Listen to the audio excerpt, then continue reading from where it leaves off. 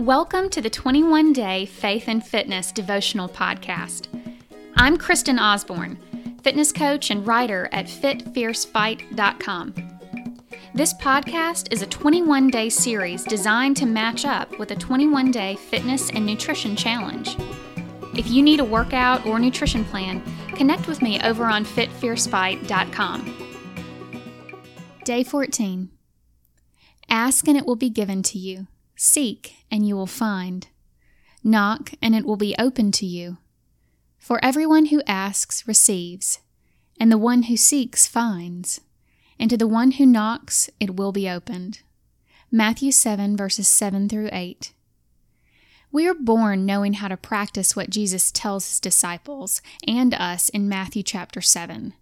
Toddlers are best at it. Question after question after question, testing the world around them, knocking at every door, exploring every opportunity, seeking information from every part of the world. It's almost sad that we are taught to quit asking so many questions, to stop being so curious as we grow up. We quit looking at possibilities and opportunities. We focus on what is in front of us and making the best of it.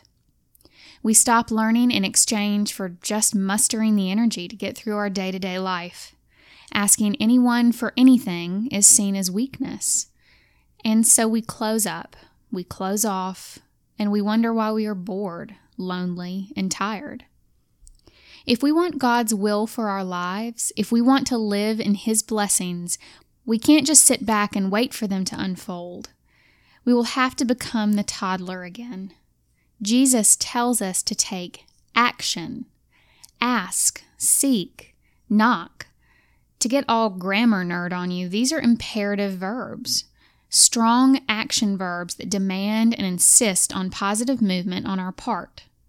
Waiting is not an option. You will seek me and find me when you seek me with all of your heart. Jeremiah 29, verse 13. Trying to get our lives in order, physically, mentally, and spiritually, takes action on our part. We have to seek out the solutions. But we aren't taking action on our own. God is doing the work with us, but He can't do it for us if we don't take the first step. How would we ever appreciate the fruits of our harvest if we had not gone through the effort of planting and cultivating first?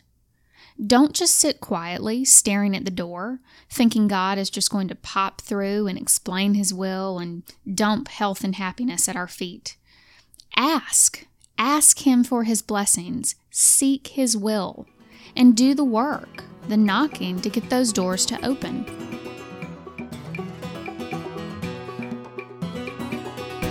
Thanks for joining me today.